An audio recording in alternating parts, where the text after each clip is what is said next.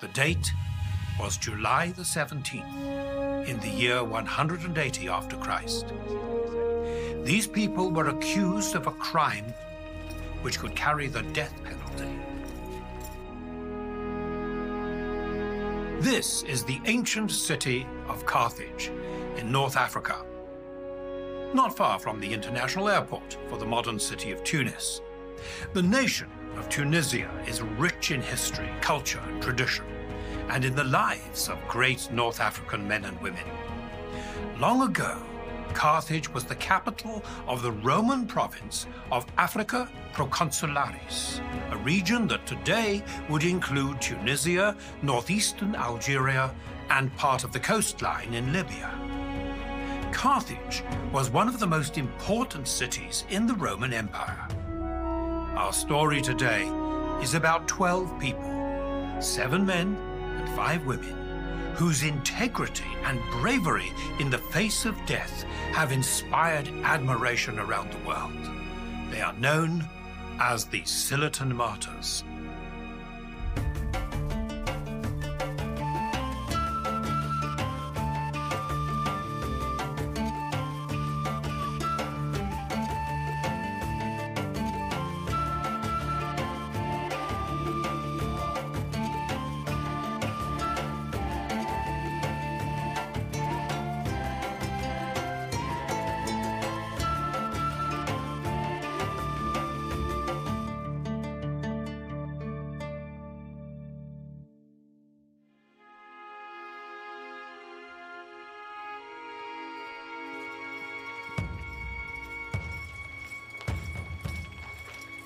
These people were accused of a crime which could carry the death penalty.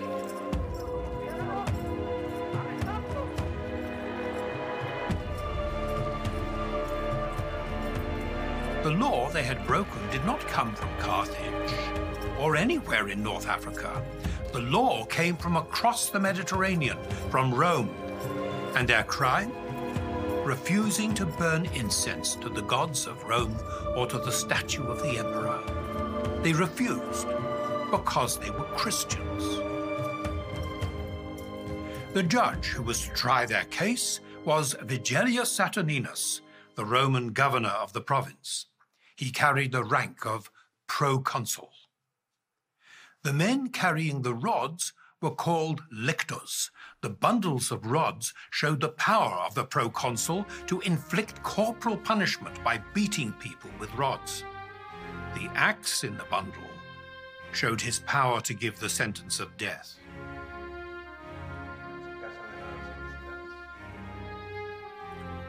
The letters SPQR represented the Latin phrase Senatus Populusque Romanus, the Senate and people of Rome, the power that ruled the empire. No one knew what the outcome of the trial might be, but they knew it could be difficult, and people were on edge. July the 17th. The date was important. On March the 17th, exactly 4 months before this trial, the old emperor Marcus Aurelius had died in Central Europe. The new emperor was his son, Commodus, erratic, moody, unpredictable, ruthless, probably mentally unbalanced. This would make it difficult for the proconsul, Saturninus. He was in a delicate political situation. He might want to show his mercy, but on this day he must stick to the letter of the law. Politically, he himself was on trial. The names of the prisoners were Sparatus, Notsalus, Citinus, Citus, Donata, Secunda,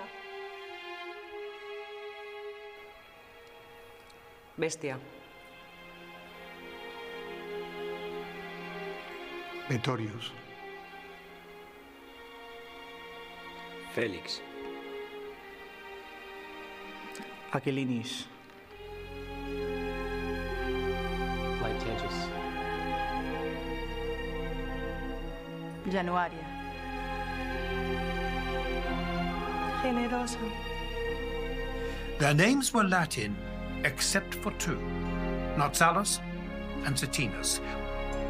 They were descended from the original Punic people of Carthage, truly North Africans. Why did the Romans feel it necessary to prosecute these people? They were not thieves or disorderly. They were respectful, loyal, law-abiding citizens, and they paid their taxes on time. Jesus Christ himself had told the Jews to pay their taxes to Caesar. Pay to Caesar what belongs to Caesar, and to God what belongs to God. And the Christians obeyed the words of Jesus.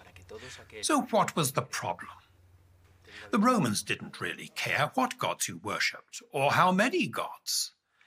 But there were three different factors that worked together against the Christians. The first was the Christian public denial of all gods except one, the one they worshipped. The Romans believed in many gods and goddesses. These divinities seemed much like human beings, except they were immortal and had supernatural powers. The gods of other countries were called by different names, but if they appeared similar in some way, they were regarded as the same gods. The Romans had no problem at all with people in the empire introducing a new god to join all the others. But the Christians were different. They insisted that the other gods did not exist, or that they just represented demonic evil spirits. To the Romans, this seemed intolerant, even atheistic, and the Christians were resented. In North Africa, just like the rest of the Roman world, many people's lives were filled with superstition, and for them, the gods were real, in one way or another. For others, the old religions were simply part of their traditions and their culture, and for that reason, not to be rejected even if they didn't really believe in them. Intellectuals were inclined to look on the gods with total disbelief. But at the same time, they were very willing to hold positions in the temples that gave them prominence in society. About 260 years earlier, Quintus Mucius Scaevola had held the position of Pontifex Maximus, the head of the Roman state religion. He is quoted as saying that all religion was of three kinds. One, the writings about the gods by the poets that were merely imaginative. Two, the religion of philosophy. And three, the religion of the state that kept the lower classes of society under control. In other words, complete skepticism. And he was a Roman priest. Did this hypocrisy bother his fellow Romans? Not at all. Take, for example, the sacred chickens. Before the Roman army went into battle, the sacred chickens must be fed. If they ate the grain quickly and some of it fell on the ground, this was a sign of certain victory. So just to make sure, the chickens were starved for a while before they were offered the grain, and victory was assured. But the old traditions must be observed. The Christian refusal to take part in any kind of pagan ceremony was irritating. If they could just keep their mouths shut and play along with the traditions, everyone would be satisfied. One of the oldest superstitions in Rome involved watching the flight of birds. They believed that these were signs of good luck, or bad. What type of birds were in the sky? How high and how fast were they flying? And where were they flying from? And where were they going? It could be a sign of bad things to come. But perhaps things might change. The sight of an eagle or a bird of prey was much better. This was a sign of victory in battle, they thought. All was well. For the Christians, any kind of fortune-telling like this was forbidden by the Bible, the Word of God.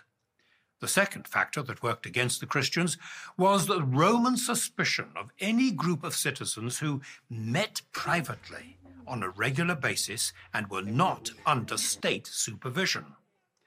From the beginning, the city of Rome had a bad history, a tragic history of division and violence between rival families and factions fighting for political control. When Rome became powerful and controlled the whole Mediterranean basin, including North Africa, it just became worse. Emperors were assassinated, and civil wars, Roman armies fighting each other, tore the empire apart. The Roman emperors and their administrations became paranoid about plots and conspiracies. People meeting together in groups, privately, away from public scrutiny and government control, were looked on with suspicion. People could go to the amphitheater to watch the gladiators, or to a chariot race, or the theater. But that was very much in public view, and the government knew everything that happened. Individuals could belong to a burial club or society where the members paid their dues into a common fund for funeral expenses. They would attend each other's funerals and occasional events. But a funeral was, for the most part, in public, and everyone understood what the burial club was all about. People could attend ceremonies in the Roman temples, including the dinners that followed. But these were not regular get-togethers privately, like the Christians. Closer in concept, perhaps, were the philosophers, who held classes, teaching and leading discussion. But again, this was an accepted part of Roman life. The Christians said they met just to pray and read their holy books. But who would want to do that? People thought there must be another motive. What could it be? The third factor was the absolute refusal of Christians to burn incense to the emperor's statue and swear by his birth spirit. The Romans believed that every man had a spirit that accompanied him from birth to the grave. They called it a genius. Some people would say genius.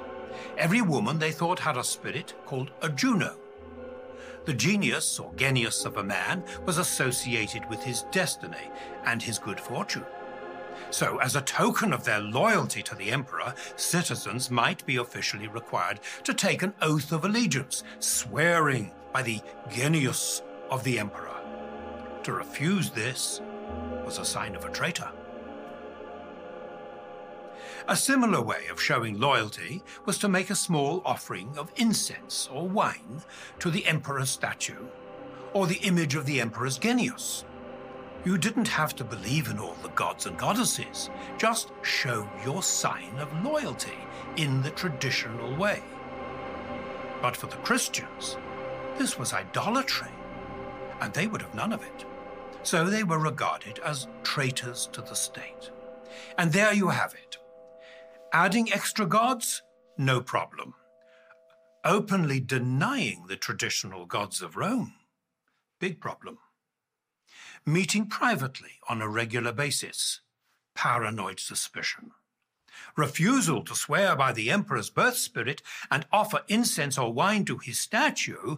These people must be traitors, no matter how good they appeared. They must be put to death. So, now let's see the trial. The language was Latin.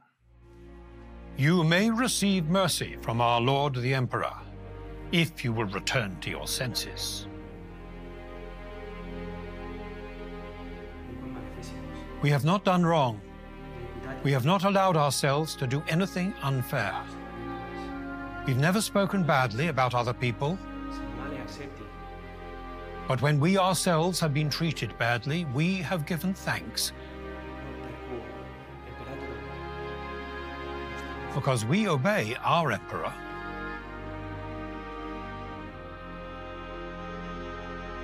We are also religious, and our religion is simple.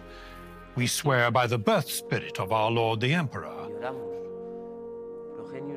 and we pray for his good health, which you also have a duty to do. If you will listen calmly, I will tell you the mystery with simplicity. If you are going to speak badly about our sacred rituals, I will not listen to you, but take the oath by the birth spirit of our Lord the Emperor.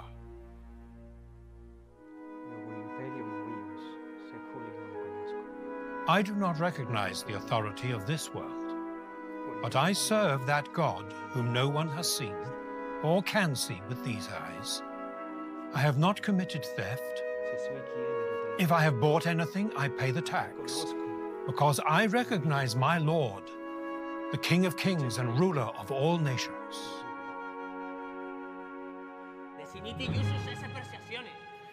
Give up these ideas.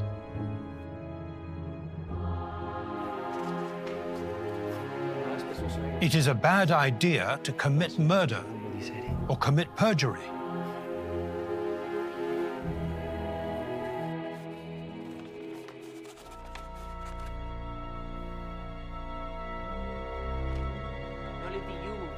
Do not allow yourselves to be part of this madness.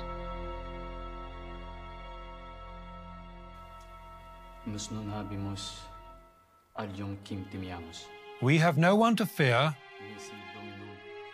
except the Lord our God who is in heaven.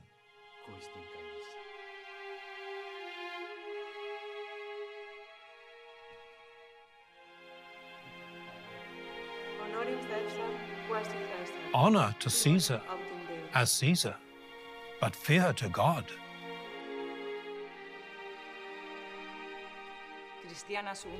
I am a Christian.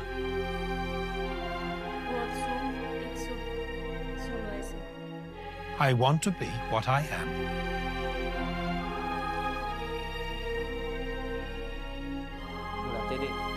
Do you persist in being a Christian?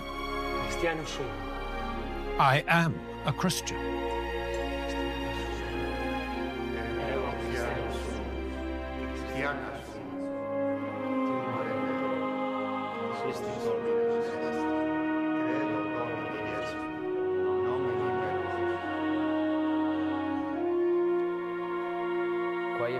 Do you want time to think about this matter?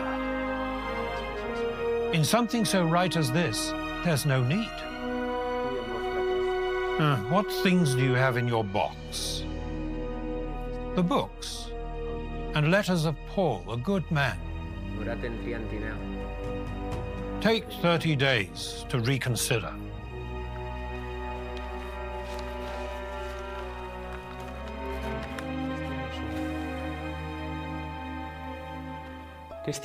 I am a Christian.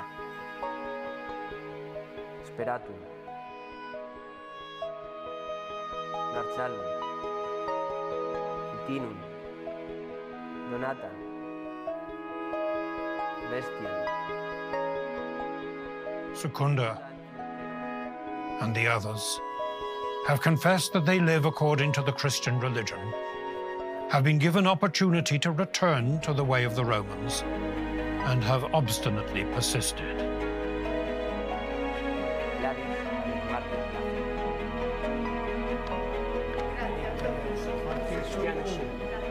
We give thanks to God. Today, we are martyrs in heaven. Thanks be to God.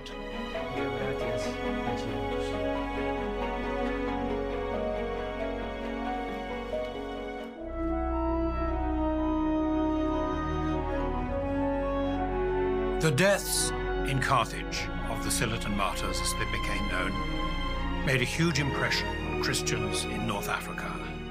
Not to scare them into submission to paganism, but to stiffen their resolve and stand true to their convictions, to the truth, above all, to the Lord Jesus Christ. Copies of the trial were circulated, and later churches were built in their memory. How do we know what really happened on that day? The trial of the Scillitan martyrs happened in closed court, or as the Romans said, in secretario. But the statements in court would have been written down for the official record. It seems likely that someone sympathetic to the Christians had access to the court records and leaked them to the Christian community. The Latin document certainly reads like a court record. It's interesting to see how these North Africans behaved during their trial. They knew that their lives were on the line. I think they knew they were going to die, unless they denied their faith in Christ and offered incense to the emperor statue. So they had made up their minds before they entered the courtroom, probably before they were even arrested. They did nothing to hide the fact that they were Christians. 17 years later, a Christian writer named Tertullian, a citizen of Carthage itself, wrote about the courage of the Christians. He addressed his remarks to the magistrates of the Roman Empire. You, magistrates of the Roman Empire, every evil is by nature soaked in fear and a sense of shame. Yes, criminals try to keep out of sight. They avoid appearing in public. When they are caught, they are frightened. When accused, they deny it. At least when found guilty, they moan about it. Is the Christian really like that? Not one of them is ashamed. Not one is sorry for it. When identified, they glory in it. When accused, they don't defend themselves. When they're interrogated, they even confess of their own accord. When condemned, they give thanks.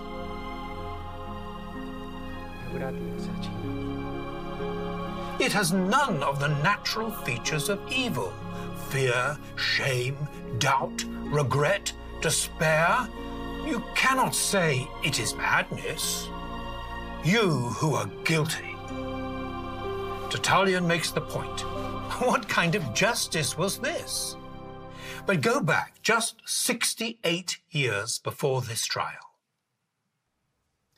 In the province of Bithynia, in what is now Turkey, a special Roman envoy named Gaius Plinius Secundus, we usually call him Pliny, received an executive order from the Emperor Trajan on how he should treat Christians. Christians are not to be hunted down. If they are reported and found guilty, they must be punished, but on this condition, that anyone who denies that they are Christian and gives proof of it by worshipping our gods, on the basis of their repentance, will be given a pardon, however suspect they may have been in the past. There you have it. The same pattern of accusation, followed by pressure to convert back to the old Roman religion, and punishment for refusal, usually by death. Marcus Aurelius, the emperor who had died just 4 months to the day before the trial of the Scillitan martyrs, wrote in his Meditations, "So, keep yourself sincere, good, pure, serious, plain, the friend of justice, religious, kind, loving, strong for your appropriate task. Struggle to maintain it, what philosophy would have made you. Show reverence to the gods. Help other people. Life is short." Marcus Aurelius lived a life of self-discipline and moderation, and historians have said that the strong point of his reign was the administration of justice. But when the Christians in the Rhone Valley in France were being persecuted, he decreed that if they were Roman citizens, they should be beheaded, and if they were not, they should be put to death by torture, for nothing else than being Christians. What kind of system was it that killed people, not for anything they had done, but for what they believed? In North Africa, the Scillitan martyrs were not the first to suffer for Christ. Just a short distance to the west is the town of Martyrs, in what is now Algeria. A Berber man named Namfanio had been arrested and killed for being a Christian, along with 3 other Christian Berbers, Lucitus, Migdon, and Samai. Some people must have sensed the injustice of this. In fact, sometimes we can see they did. In the trial of the Scillitan martyrs, the proconsul Saturninus did his best to let them off the hook. As Sparatus, the leader of the group, said, they had not committed any crimes.